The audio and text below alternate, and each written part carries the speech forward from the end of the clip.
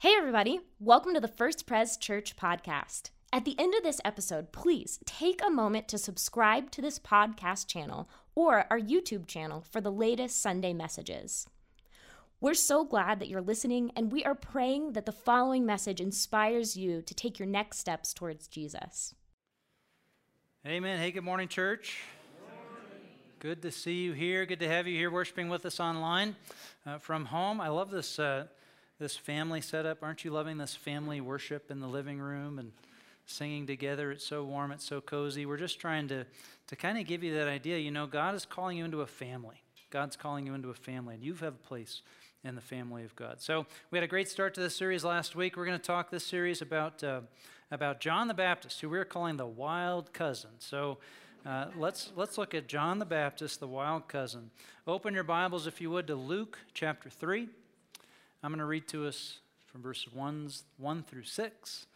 And as we open the scriptures here and at home, let's open our hearts to the Lord in prayer. Lord, your word is not a dead letter, some book for us to think about.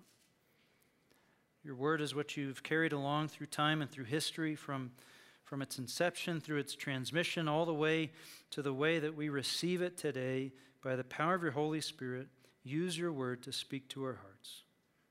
We long to hear your voice. It's in Jesus' name that we pray. And the church said, Amen. Luke 3. In the 15th year of the reign of Tiberius Caesar, when Pontius Pilate was governor of Judea, Herod, tetrarch of Galilee, his brother Philip, tetrarch of Iturea and Trachonitis, and Lysanias, tetrarch of Abilene, during the high priesthood of Annas and Caiaphas, the word of God came to John, son of Zechariah, in the wilderness. He went into all the country around the Jordan preaching a baptism of repentance for the forgiveness of sins.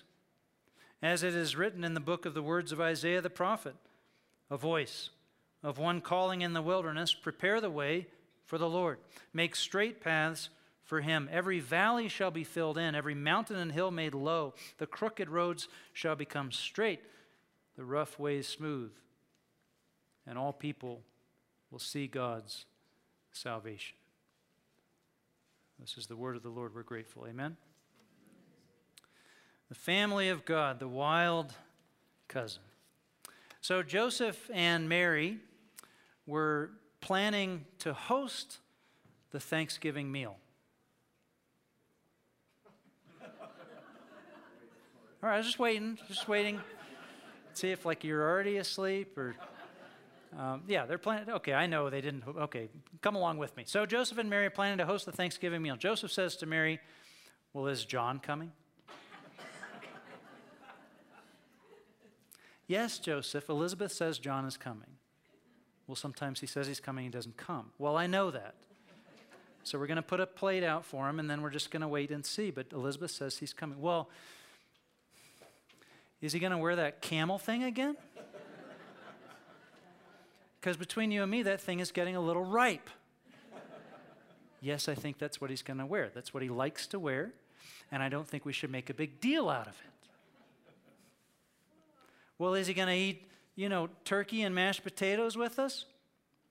Well, Elizabeth says he's on a new diet. Locusts. All locusts. Locusts, yes, that's all he eats. It's what he likes to eat is locusts. He feels great. He's never looked better. He eats locusts. So you're going to have to go out and get some, right? Locusts at the Thanksgiving meal. There's always somebody that's coming to the table who's a little more difficult to welcome than the rest. Isn't that right? There's always a wild cousin, a crazy uncle. You know who this is. And as the old saying goes, if you don't know who it is,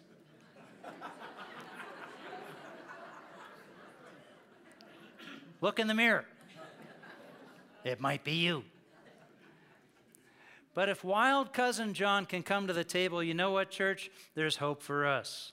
There's hope for us. See, that's the good news, that even as there's room for wild cousin John at the table in the family of God, there is room for you and for me. It might seem strange to have an Advent series, a Christmas sermon on John the Baptist. You don't think of John much at the Christmas scene. He's not one of the little plastic figurines that you got out and put on your nativity set, right? Anybody have a John the Baptist in their nativity set? No. But you know what? John does belong. He does play a part in the story, the great birth of Jesus. You know what his part was? He was a distant cousin to Jesus. They're the same age. And while John's mother, Elizabeth, was pregnant, Mary, who was pregnant with Jesus, came to visit Elizabeth. And while they were together, these two boys, while they're still in the womb, they're as yet unborn, they're so excited to be together that their mothers can feel them kind of dancing around in there. Yeah. So John gets to come to Christmas, doesn't he? He gets to come to Christmas. John belongs. But there's another reason to talk about John the Baptist. John the Baptist was a prophet. And it is traditional that we take at least one Sunday every Advent season as a church to talk about the prophets. Why? Well, because the prophets, all the Old Testament prophets, they painted these pictures of a coming kingdom, of a coming king, and they kind of built up this expectation, this thirst that someone was coming, that there is a kingdom coming where things were going to be set right, where the things that are wrong are going to be put back together, where the things that are unjust are going to be put back in place. There's a king coming. And the prophets would just paint these pictures that would just inspire this thirst in us, this Messiah thirst. It's like fistfuls of salt. Every time they spoke, we just got thirstier to see the Messiah. And John the Baptist is a prophet. Our pastor is going to make that clear. And so it's right to talk about John the Baptist. There's few leaders in the history of the world who inspired more Messiah thirst than John. Thirsty for the Messiah. So let's start there. John the Baptist is a prophet. Luke wants you to know that without question. What are all these names of rulers at the beginning of this passage? What are all these names doing? You know, never in the history of sermons has a pastor had to read so many complicated names. All right. Oh, some of you were here last week, right? Yeah, that's right. Verse 1, in the 15th year of the reign of Tiberius Caesar, when Pontius Pilate was governor of Judea, Herod, tetrarch of Galilee, his brother Philip, tetrarch of Iturea, and Trachonitis, sounds like a horrible condition, and never mind. It's a terrible case of Trachonitis. And Lysanias, tetrarch of Abilene, during the high priesthood of Annas and Caiaphas. Okay, all those names. What happened? Read it with me, church. The word of God came to John, son of Zechariah, in the wilderness. Why all these names? In the ancient world, there is only one way to put a timestamp on an event, to date an event that you're worried that other people aren't going to care about, and so they're going to forget about. And that's to tie that event to something that people do worry about, and so don't forget about, the rulers. You always know who's in power, don't you? And so in the ancient world, that was the only way to put a timestamp on something. Luke wants to put a timestamp on this, but not just one. He wants to put 6 timestamps on it. 6. He starts with Tiberius Caesar and Pontius Pilate. Those are the Roman rulers at the time. Remember that time.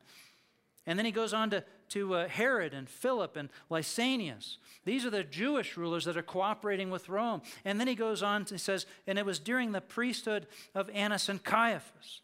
And so that's the religious rulers. He puts 6 timestamps on this. Why so much emphasis? I want you to know, he says, when this happened. I want you to remember when this happened. Why? Because something profound has occurred.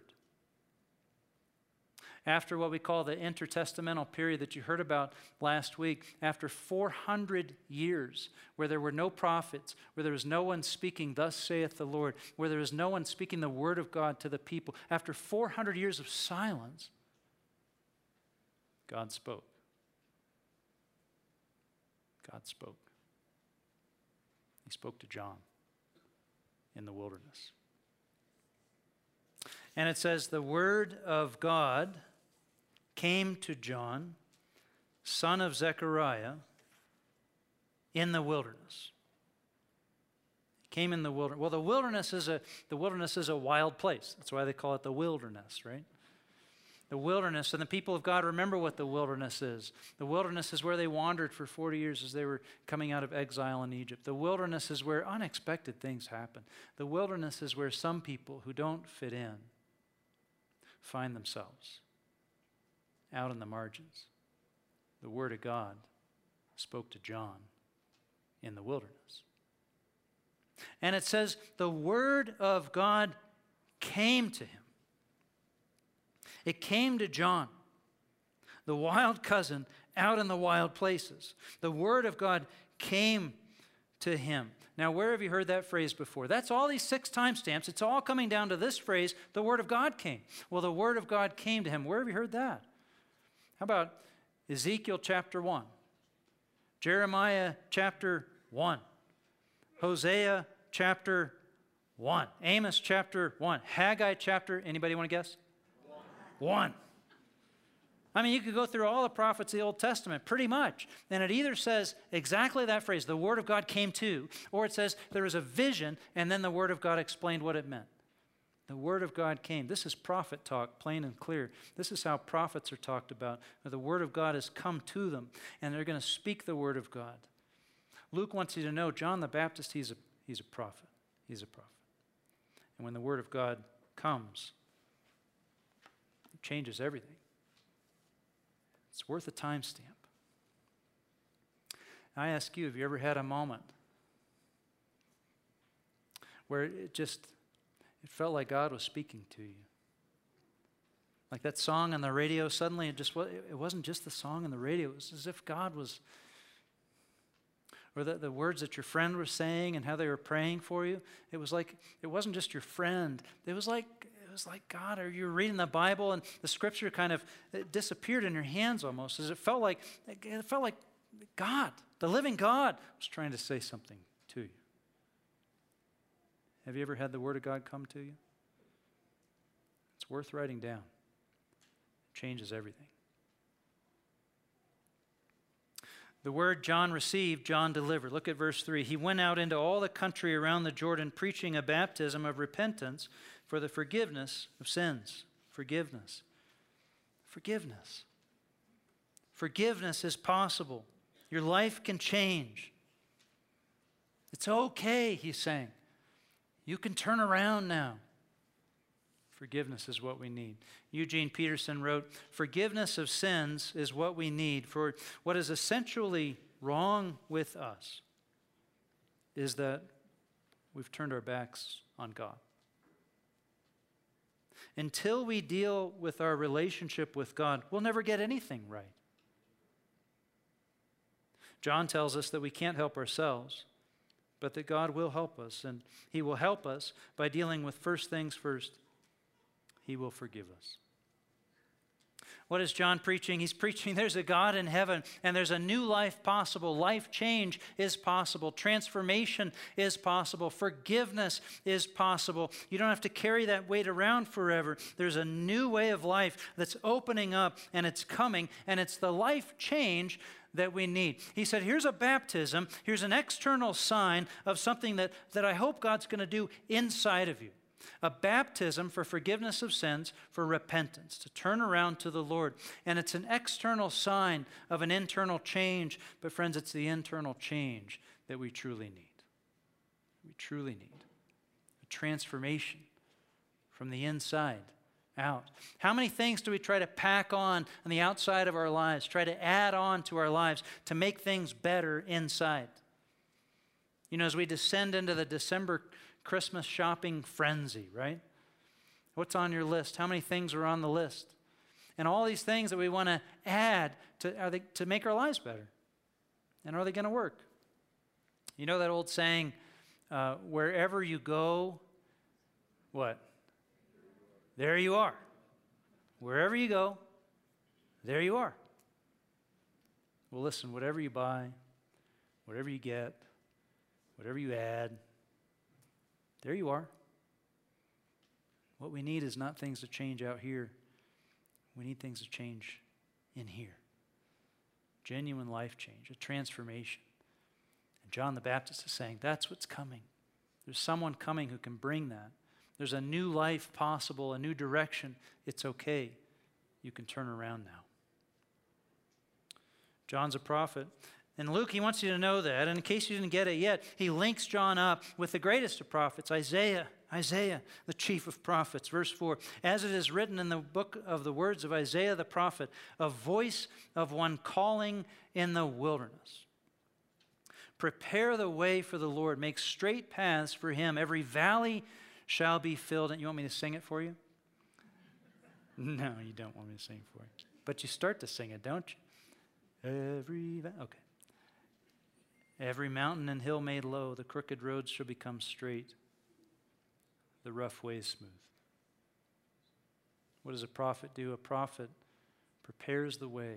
A prophet is a forerunner. A prophet makes things open up to receive possibility, to make the road straight, to make it to smooth it out.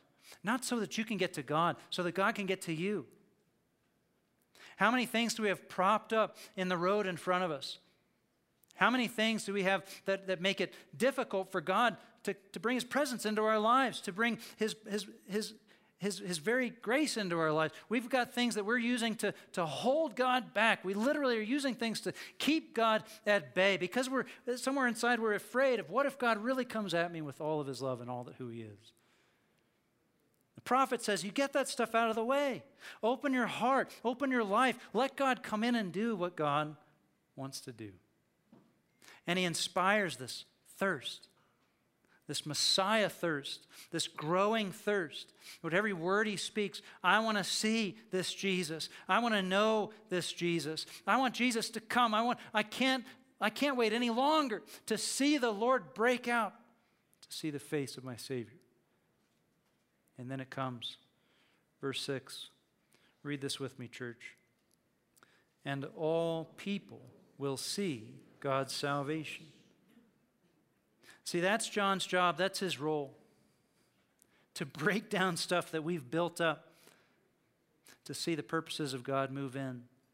And did you ever consider it would take a pretty wild guy to do that wild of a job?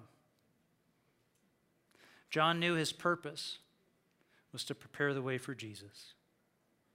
He said right there, follow down the page to verse 16, as he's baptizing in the river Jordan, I baptize you with water, but one who is more powerful than I will come. There's somebody else coming, the straps of whose sandals I'm not worthy to untie. He will baptize you with the Holy Spirit and with fire. Here's what I want you to get, church. John's identity, he finds his identity in his relationship to Jesus. That's how he knows who he is. That's how he understands how he was wired up. That's how he understands and comes to live into the purpose of his life. He knows who he is in relationship with Jesus Christ. He must increase. I must decrease. And that's who I am, says John the Baptist. You know, sometimes things come along to make us confused, to knock us off track. And even for John the Baptist, there's a time in his life when, even though he knew himself as that, in that relationship with Jesus, that he struggled to remember it or maybe forgot it. It's a time in his life when he was arrested, he was beaten, he was thrown in jail, he was rotting in a cell, just wasting away. And his disciples came to him and they told him all the stuff that Jesus was doing.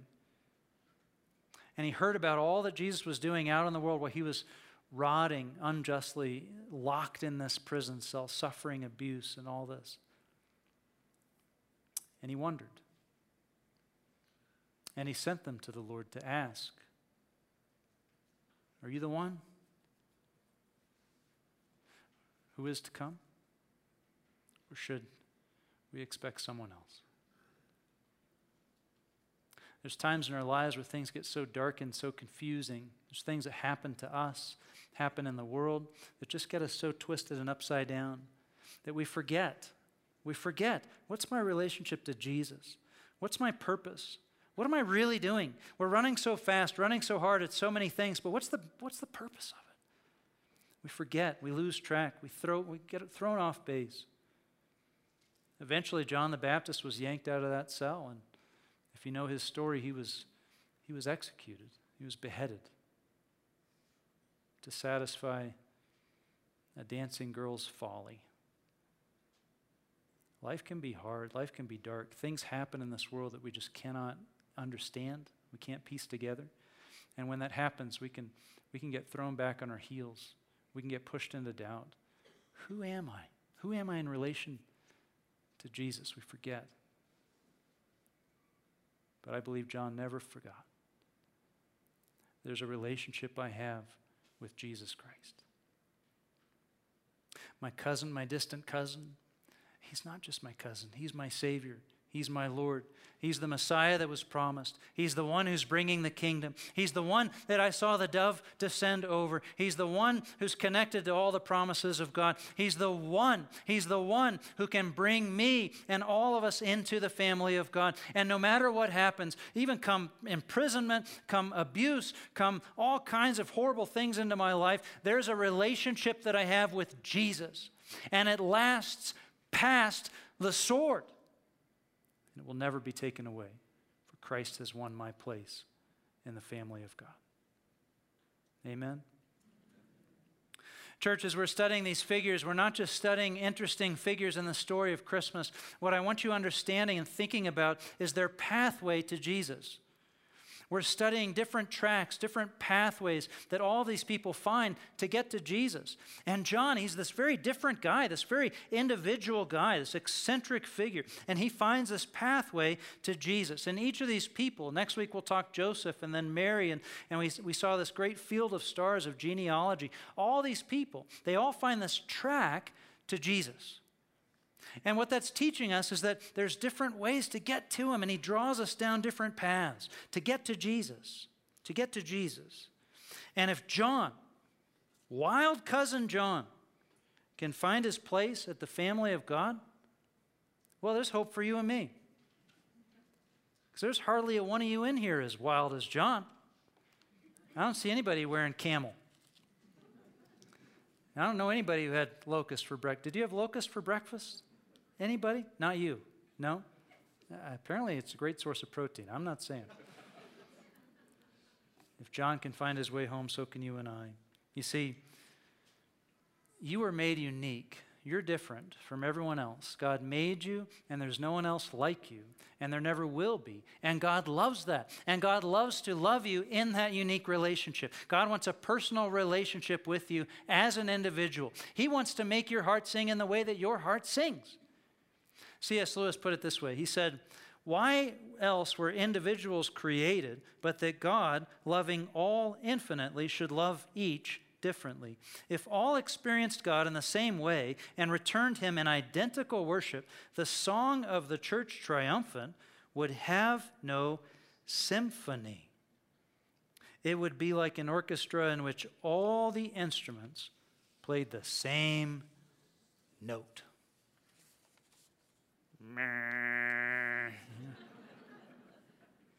It's not what God wants. God loves you and relates to you in the way that he has made you. God loves me and relates to me in the way that he has made me, in the way that I'm wired up. He knows how to draw me close to him, to walk me down a path. Some people call these unique paths spiritual pathways or sacred tracks. And just to give you a flavor, we all walk different tracks. Some of us walk an intellectual track.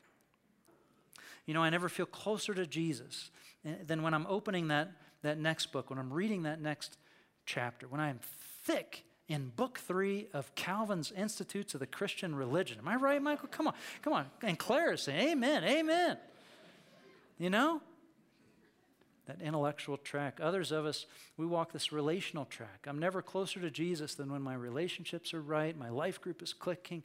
Some of us, we walk a service track. I'm never closer to Jesus than when I'm giving myself away. I've got the towel of service across my lap.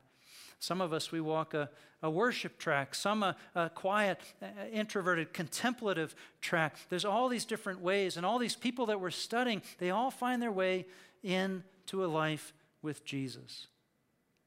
a love language with God, where you feel his presence most easily, most powerfully, and he can pull you along. Now, I'm not saying that there's many ways to God in the sense of many ways to salvation. What I'm saying is that God in his love, by his Spirit, he speaks to each one of us as individuals, as he's made us to have us sing a song with him that he made us to sing. You're unique, and you don't have to walk the same track of the people to your right, to your left, others that you admire. You've got something that makes your heart sing and draws you into the presence of God, and I want you to understand it and know it and see that there's a feasibility of you walking that track to get closer to Jesus. And in fact, you might know somebody that you think is maybe outside. They're so wild. They're so outside. You can't imagine their track to Jesus, but there is one. You see, there is one. But it's not that there's all these different ways to salvation. It's that God, by his Holy Spirit, he draws us in all these different paths to Jesus Christ, his Son. The one, the way, the truth, the life, the one Savior, the one who draws us into the family of God. John was a prophet. He's out there to rattle things, shake things up. He's the wild cousin, a different guy. Very different. God loves that difference. He loves that difference in you. He loves you as an individual. He's wired you up with a purpose for the glory of the Lord. While all our paths to Jesus are distinct, Jesus himself is the only one way into the family of God. Why?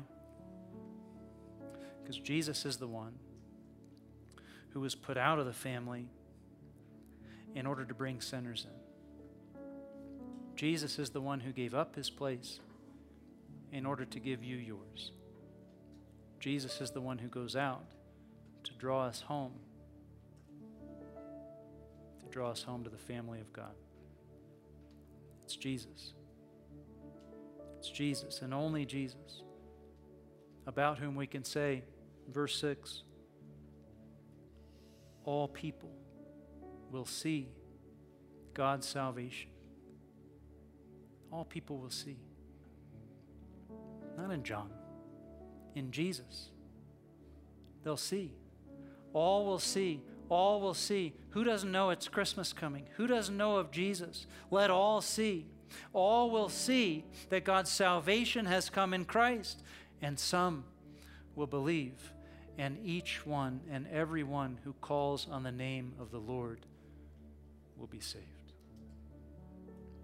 Lord Jesus, we thank you for your deep and abiding love. It's an absolute marvel that you don't press us all into some cookie-cutter kind of track of faith. You don't just give us one thing and say, hey, dance like this or never dance. But Jesus, you come into our lives loving how you've wired us, loving the gifts you've given us and the history, and you step into our lives and you walk with us and you cause us to dance towards you in grace. We thank you so much for that, Jesus.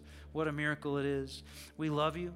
Move our hearts and help us home in your victory, home to the family of God. In Jesus' name we pray. Amen.